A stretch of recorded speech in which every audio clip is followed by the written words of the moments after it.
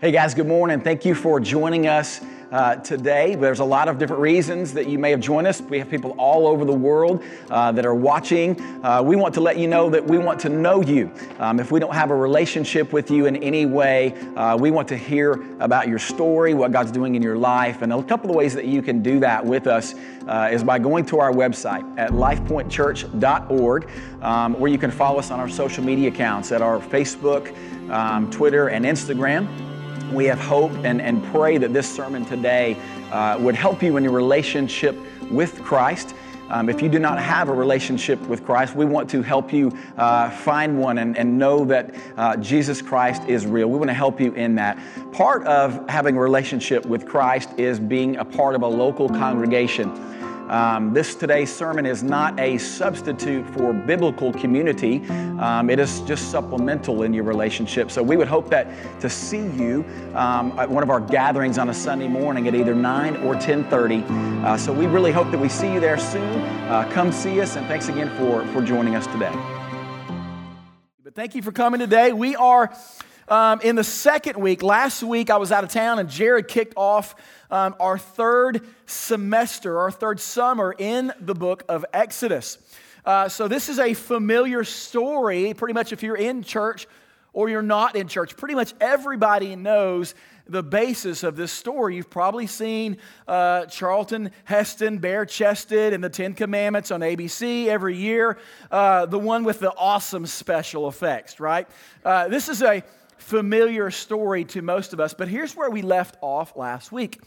Pharaoh, who was grief-stricken over the loss of his firstborn and all of Egypt's firstborn, was defeated, and he let all of God's people go, and they began a journey fleeing Egypt. On their first freedom trip, so to speak, he let them go, but quickly Pharaoh flipped. Pharaoh changed his mind, and his grief turned to rage, and he sent his army out to charge all of the Israelites and kill them all. God's people found themselves trapped between the Red Sea, and in the back of them is Pharaoh's bloodthirsty army coming down on them. It seemed to be hopeless. Their response was to whine like our kids do at bedtime. Grumbling, complaining, but we are thankful that God is greater than our fickleness. His faithfulness is greater than our fickleness. So what does God do? God parts the sea. God's people, the Israelites, walk through on the other side of dry ground. When they get to the dry ground, and they're all safe, God crashes down and the sea swallows up all of Egypt's army. Overcomes them. Now God's people are free people, right? They're in this celebratory fashion, and they begin to break out in a party like it's 1999. Now, if you don't know what that reference is, you might be a result of a party in 1999. Yeah, that will come around later. So the idea here is they break out in a song. Great victories demand great songs. So what do? They sing. It's the first thing that they do. It's the first song we see in the Bible. It's called the Song of Moses, or the Song of the Redeemed. They are victorious, 2 to 3 million, standing on the banks of the Red Sea, and they break out in song. Let me read this song to you that they sing. Then Moses and the people of Israel sang this song to the Lord, saying, I will sing to the Lord, for he has triumphed gloriously. The horse and his rider he has thrown into the sea. The Lord is my strength and my song, and he has become my salvation. This is my God, and I will praise him. My father's God, and I will exalt him. The Lord is a man of war. The Lord is his name. Pharaoh's chariots and his host he cast into the sea, and his chosen officers were sunk in the Red Sea. The floods covered them. They went down into the depths like a stone. Your right hand, O Lord, glorious in power, your right hand, O Lord, shatters the enemy. In the greatness of your majesty, you overthrow your adversaries. You send out your fury. It consumes them like stubble. At the blast of your nostrils, the waters piled up. The flood stood up in a heap. The deep congealed in the heart of the sea. The enemy said, I will pursue, I will overtake, I will divide the spoil. My desire shall have its fill of them. I will draw out my sword, my hand shall destroy them. You blew with your wind, the sea covered them. They sank like lead in the mighty waters. Who is like you, O Lord, among the gods? Who is like you, majestic in holiness and awesome in glorious deeds, doing wonders? You stretched out your right hand, the earth swallowed them. You have led in your steadfast love the people whom you redeemed. You have guided them by your strength to your holy abode. The peoples have heard, they tremble. Pangs have seized the inhabitants of Philistia.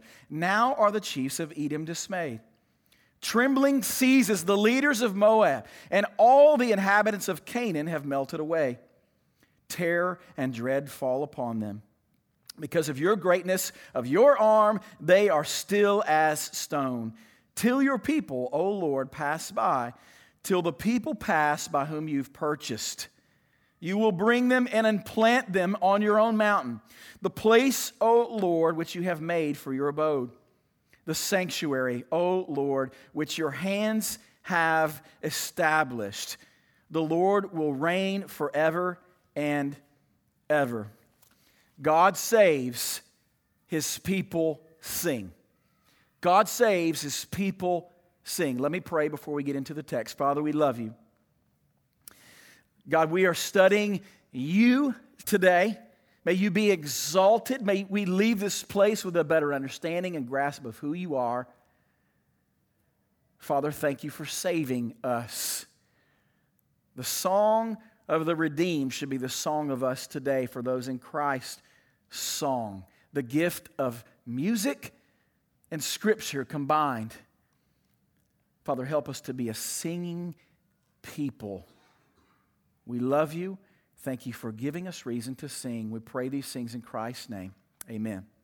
All right, so let's break this passage down. Here's something that I want to have us do today. As we study an Old Testament book here, we're not just studying the historicity of the Bible. We are studying God, who the same God in the Old Testament is the same God today, and we're also studying ourselves, the Israelites. That's us today.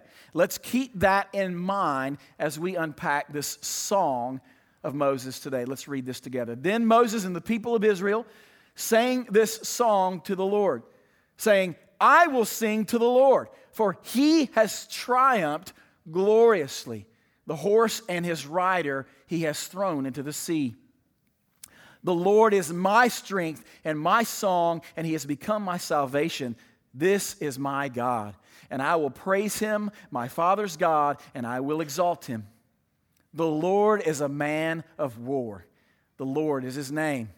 Pharaoh's chariots and his hosts cast into the sea, and his chosen officers were sunk in the Red Sea. The floods covered them. They went down into the depths like a stone. They had been beaten, oppressed, and enslaved for 400 years, and now they have tasted freedom through God's victory. They break out in song. They're singing the song of the redeemed. But they're not just singing. They're not just singing to other people. They're not just singing to each other. They're not just singing because Moses told them to sing. They are singing, according to verse 1, they're singing unto the Lord. They sang the song unto the Lord, and I will sing to the Lord. Our song in this gathering is to the Lord. Not to Caleb, not because Caleb tells us to, not because it's what church people do in the formality of the gathering. You're not singing because someone's telling you. You're not singing so other people can sing and hear you. You are singing directly unto God. And I will be honest with you. This morning, as I worship this morning, sitting in the back and even the front, listen, that's a fight. Like I have to fight to remember that the songs that are coming out of my mouth, the words, are singing directly to God. My mind is drifting. I'm reading words and there's distractions. I'm thinking about this and that, and I have to stop. I'm not at peace with that. Hey man, you're singing to God right now. Do you understand what you're doing? And then I find that place. I find that place where the words are now, it's just me and God, and that is where worship happens. Oh, Stewart's Creek, if we can grab that, our lives, our worship in here, in this place, will be radically transformed. When we can fight against the distractions, all the things competing, the things of, should I read the words? I don't know this song. Listen, if you just sing the words and just abandon everything and it's you and God, watch worship flourish in this place. 2 to 3 million standing out in front of all. Wow. Now you know 2 to 3 million, out of all those people, not all of them has the gift, right? You know what I'm talking about? The gift of voice, the gift of a pleasant voice. I'm sure you got a few Bonos in there. You got some Oh-nos. So here's the deal. They're still singing at the top of their lungs. They're belting out. Why? They're not singing because their voice is good. They're singing because their God is good. You and I, when we come in here, we don't sing because our voice is good. We sing because our God is good. That's reason to sing. So why the Psalms say, make a joyful noise, not a pretty one. Make a joyful noise. And that is incredible. Singing is an incredible part of our worship to God. As Scripture is important to teach, to sing it is equally important. It shapes what we do as a church. We preach the Word of God. We stand on the Word of God. We teach it and we sing Scripture. It's a form of worship. Listen what Martin Luther says about song. Next to the Word of God, music deserves the highest praise. The gift of language combined with the gift of song was given to man that he should proclaim the Word of God through music. There are over 400 references to singing in the Bible and over 50 explicit commands to sing. Like a command to sing. Like if we think about that in the midst of all the other commands, it's a little bit strange, right? Don't murder and sing. Don't touch another man's wife and don't forget to sing. Don't steal, don't lie, don't cheat, and remember, sing. Now, some of us in the room, you just love to sing. You're singing people. You're singing here. You're singing in the car, the shower. You love to sing. It's not very hard for you to do that. But for others, that's not us. Singing is an emotional thing, and I'm not really an emotional person. I'm not passionate. I'm kind of an introvert. I'm kind of a quiet person. Can we just skip the glee stuff and get to the sermon? Right? I don't like the song, and it's weird and it's awkward, and I don't like to do that. Now listen, if that's you, and I'd love to go to a Predators or a Titans game with you, or a Taylor Swift concert. I'd love to go kick it with you there. I bet you won't be late, and I bet you'll sing like the choir, right? You know what I'm talking about, right? We hear songs like Sweet Home Alabama, and everybody goes crazy. We're singing songs, we're going nuts, and we don't even like Alabama. It's a necessary evil to get to Florida, right? Hey, I'm a UT fan. I got to say that.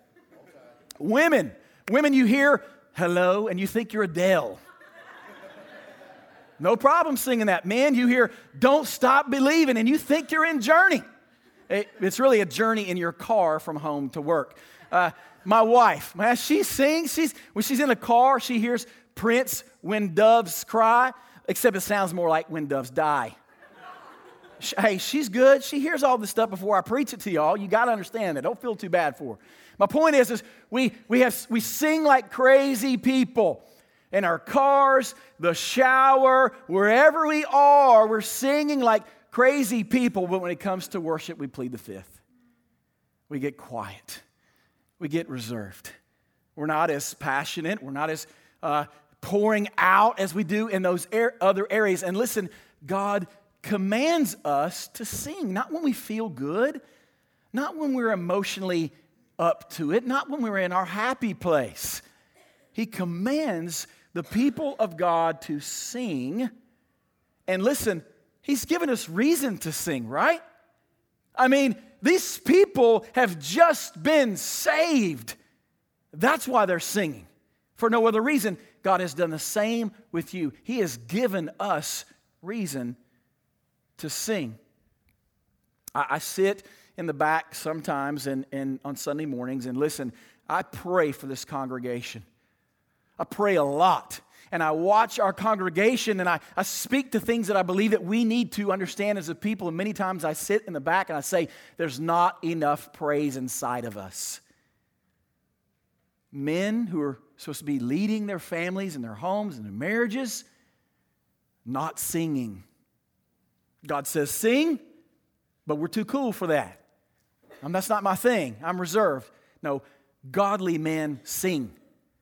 And I would go venture to say that every godly woman in here has a deep desire for her husband to sing and lead well. All of us. Now, there's a few other reasons why we may not sing in this place. Some don't have anything to sing about. You're not actually saved, so therefore you're not bursting out in song. And then there are others who actually have been saved by the blood of Jesus Christ, and you've forgotten. You've drifted so far away from your salvation, you forgot what He did for you. You are distracted by the things of today. They're consuming you. The weight of the world's coming down, and you forgot that you actually have salvation at the end of all this. You might be struggling with a besetting sin, so therefore you have guilt in you. You don't think you're good enough to sing to God. Confess the sin, sing to God.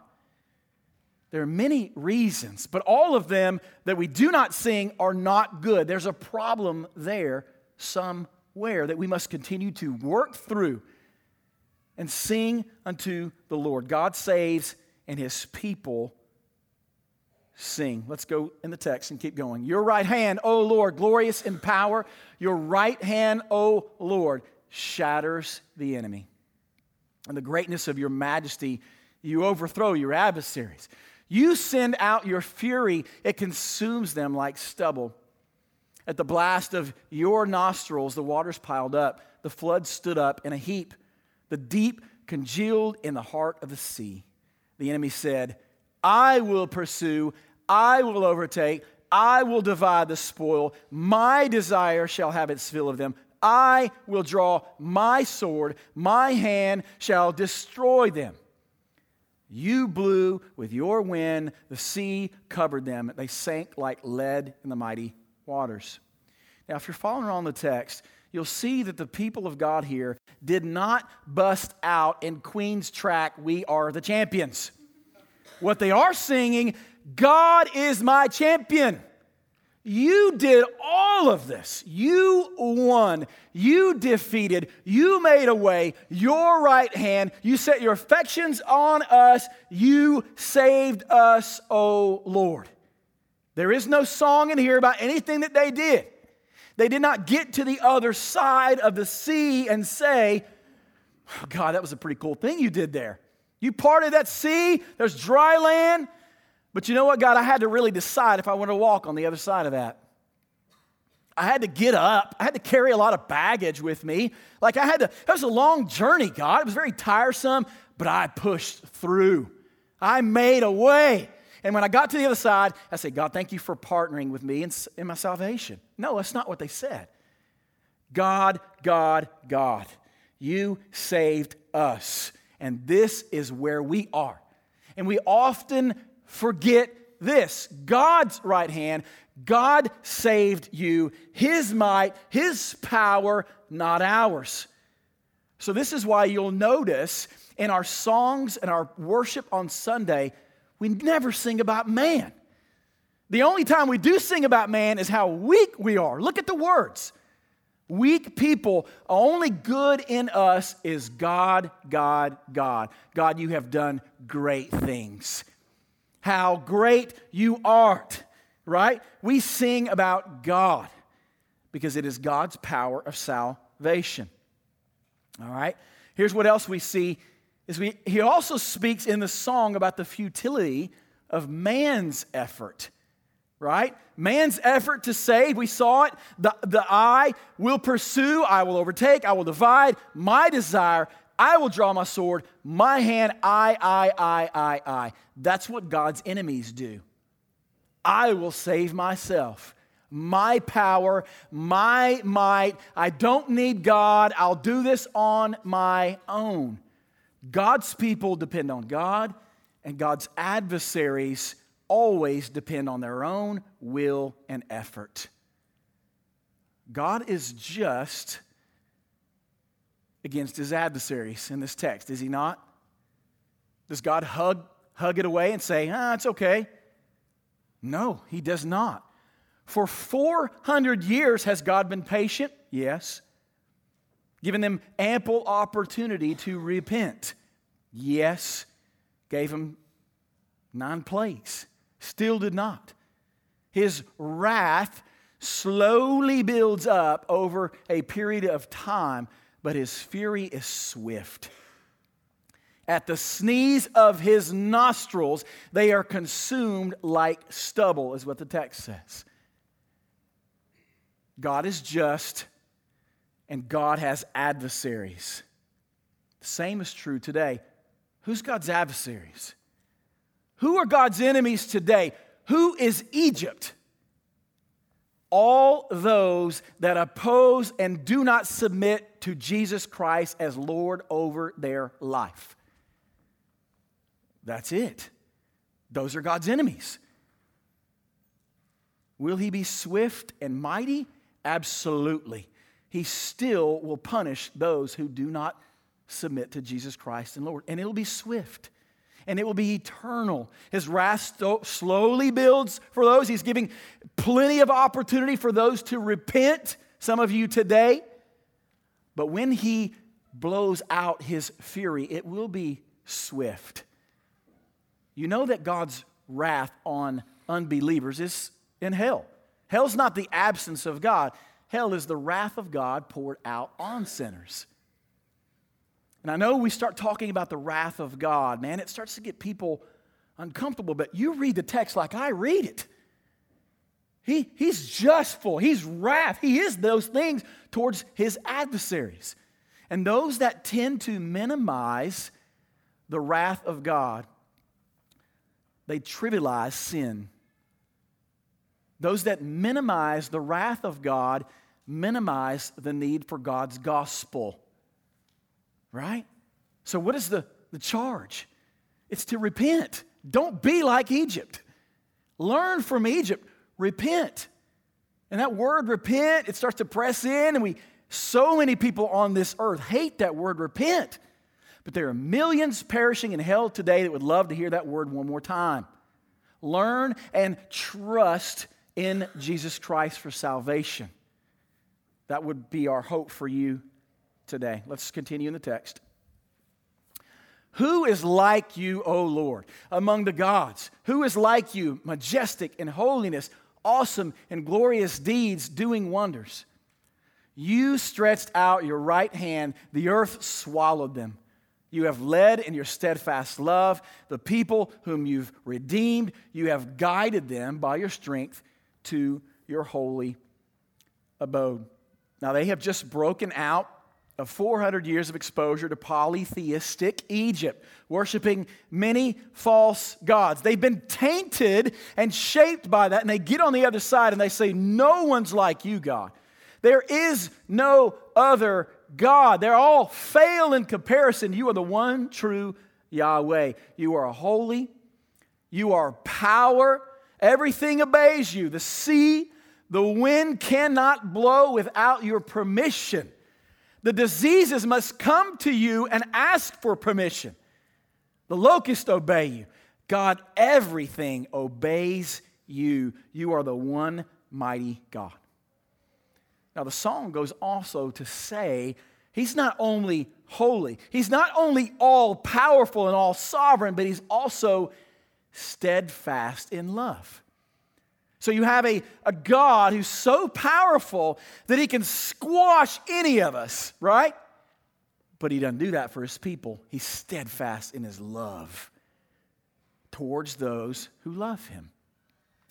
The Hebrew word for steadfast love here is called hesed. And this kind of love is not emotive. It's not an emotional feeling that fades. It is a love, it is a determination of the will. It says, I'm going to love you and I'm not going anywhere. I'm not leaving you. That's why we sing, because God will never leave us. Jesus said in Hebrews that we will never leave Him, forsake Him. Steadfast love. God has shown them His mighty power and shown and revealed that He is the great I am. And now He's saying, I'm the great I do. I've married you. You are my church. You are my bride. And I'm not breaking my I do. We have tons of weddings every day in our life. And we see people all the time saying I do. And it's just a futile couple of words. And they're breaking that covenant all the time. You know who never breaks his I do? God doesn't. He has called the church, His bride, His people, set them apart from the world, and He says, I do, and I have a steadfast love for you. Despite your grumbling, despite your complaining, despite your adultery against me, I'm never leaving you. Now that right there should make us burst out in song in this place on Sunday and burst out in obedience through the week when we leave here. We have a God that will not leave us nor forsake us because He set us apart from the world.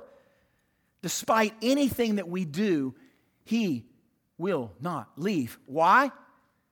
Because what God saves, God secures. You see, the Israelites, the salvation was never dependent upon them in the first place, was it?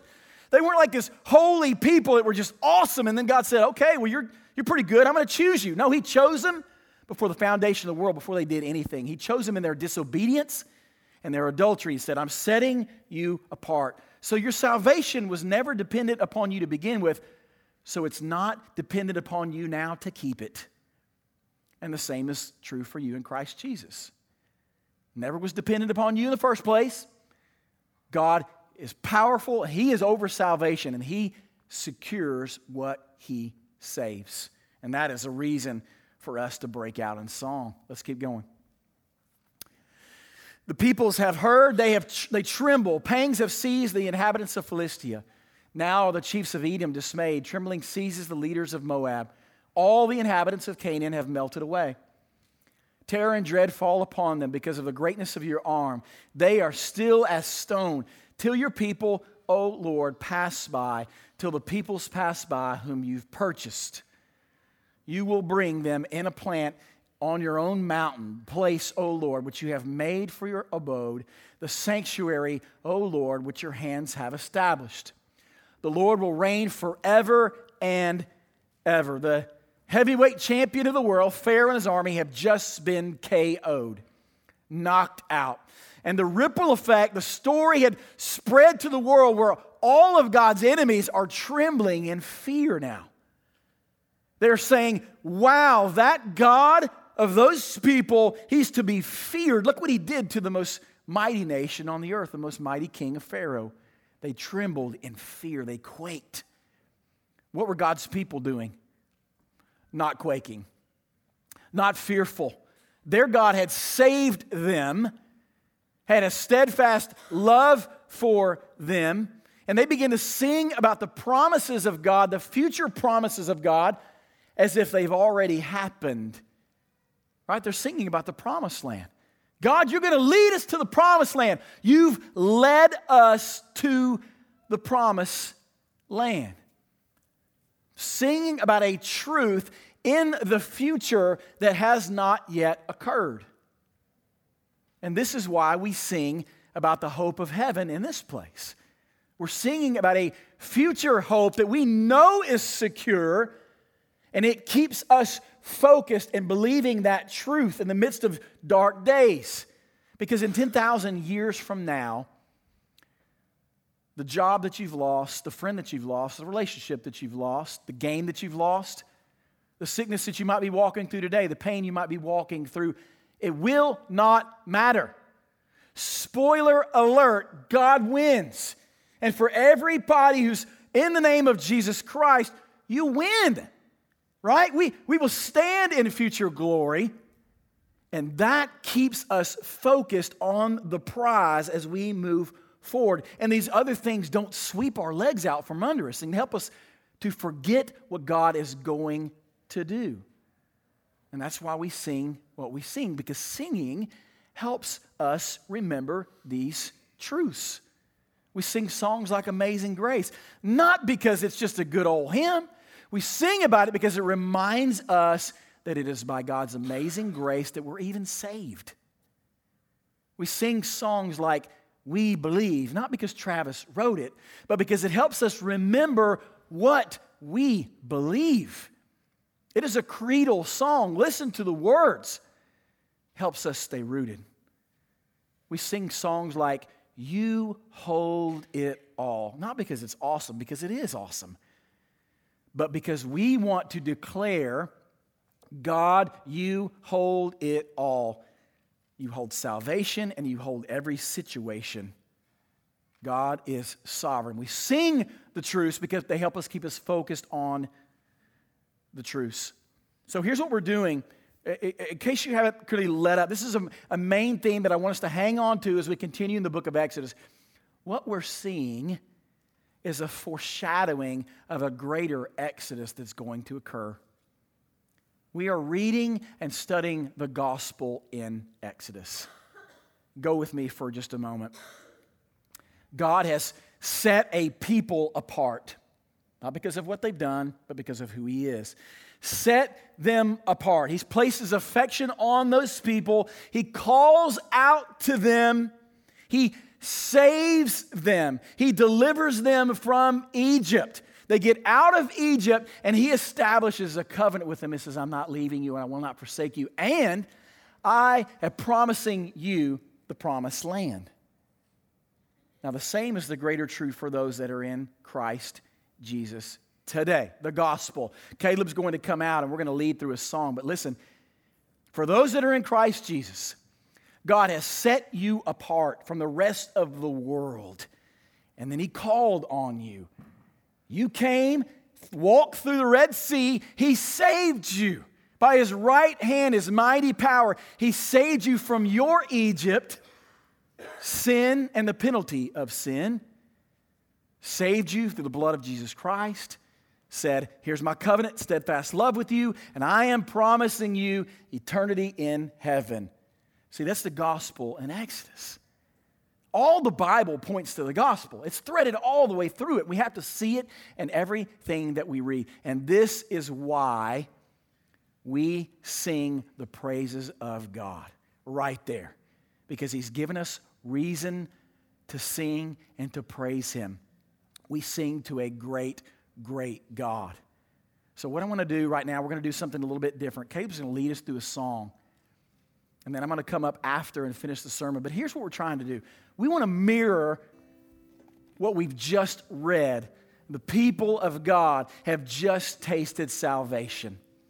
So in this room today, if you've tasted salvation, you're standing on the other side of the sea on dry ground. You've seen the mighty hand of God do something miraculous in saving you. This is why you sing. We will sing together of how great our God is. And if you don't know that, I'm not trying to make you sing. I'd rather you come talk to someone about Christ and know why we sing. But for the people of God, man, let's now stand. Let's be victorious people, and let's mirror God's people in the Scriptures, and let's sing victorious together.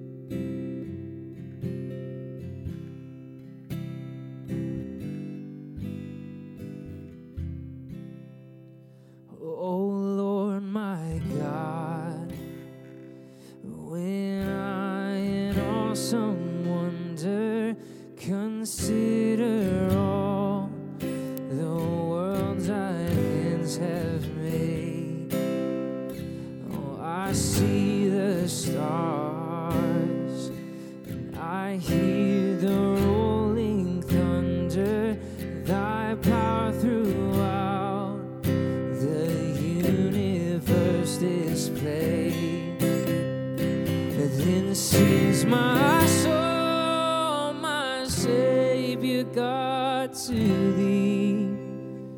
Oh, how great thou art, how great thou art. Then sings my soul, my Savior God, to thee. How great thou art, how great thou art. Then sings my soul, my Savior God, to thee. How great thou art, oh how great thou art. Then sings my soul, my Savior God, to thee. Oh how great thou art, how great thou art. Sing one more time. Then sings my soul, my Savior God, to thee. You lift it up. Oh how great thou art. Yes, you are great, Lord. Then sings my soul, my Savior God, to thee. Oh, how great thou art, how great thou art, how great thou art, how great thou art, how great thou art, how great thou art. And amen. You guys have a seat. God is good. Let's finish the text today. Then Moses made Israel set out from the Red Sea, and they went into the wilderness of Shur. They went 3 days in the wilderness and found no water. When they came to Marah, they could not drink the water of Marah because it was bitter. Therefore it was named Marah. And the people grumbled against Moses, saying, "What shall we drink?" And he cried to the Lord, and the Lord showed him a log, and he threw it into the water. And the water became sweet. There the Lord made for them a statute and a rule, and there he tested them, saying, "If you will diligently listen to the voice of the Lord, your God, and do which is right in his eyes, and give ear to his commandments, and keep all his statutes, I will put none of the diseases on you that I put on the Egyptians. For I am the Lord your healer." And they came to Elim, where there were 12 springs of water and 70 palm trees, and they encamped there by the water. Now 3 days after they singing the glorious praises of God, they had run out of resource for all of the water that they took on their trip. They were without water. The human body can survive right around 3 days without water. So this must have felt, they came up to this place called Marah. They were very thirsty people, and they get up to it, and only to find that it's undrinkable. This must have been like a cruel joke to them, right? This is like you running a 10K race and getting to the finish line, and someone hands to you what you think is a cup of water, and it's a cup of vinegar, right? What is the response of God's people? Grumbling against Moses. Grumbling against God. Really? You would do this to us? You would rescue us out of Egypt and do all that only to have us die of dehydration? God, where are you at? Now, if I'm Moses right here, I'm taking my staff and I'm splitting some wigs. I'm just being honest. I'm cracking some skulls. If I'm God, I do something else with that log. But what does God do? God throws a log in the water. And out comes a fountain in the middle of the desert, springs of water, shade, endless drinking water for them. Wow. Isn't that crazy? That God to his people responds like that. Now, clearly, God is not some genie in a bottle that wants every time we need something to cry out to him. But here's what he's doing. He's wanting them to know that they can not only trust him, he's not just the God of their salvation, he is the God of their provision. Hey, I saved you, But I'm not just saving you from hell. I'm saving you to provide for you because you're my children. I will give you water. I'll give you food. I will give you shelter. I will give you anything that you actually need, not your greeds, your needs. I will be that God for you. And he's testing them. This is the beginning of 40 years of testing by God of this people in Israel. This is the wilderness. This is what we're going to see for the duration of Exodus, of what God's people continue to do despite over and over their rebellion, their adultery, their complaining, their grumbling. God doesn't leave them. That is our God. And that is why we respond in song and in prayer. That's the reason. They failed the test. So the question is this today. And do you sing to God in this place? Do you sing to God in your car? Like when you in here on Sunday mornings, do you find that place where it's just you and God? Do you sing to Him? When you do sing, is He moved by you? Or is it monotonous, routine, standing, mouthing words? And clearly you know that's not pleasing to the Lord. Man, He wants your heart.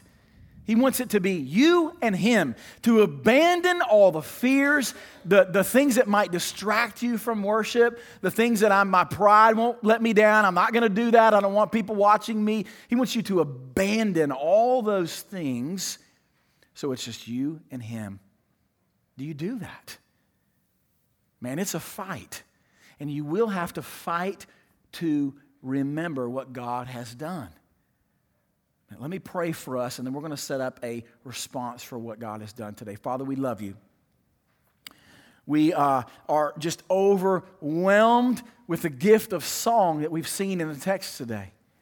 The Bible is our authority in everything that we do.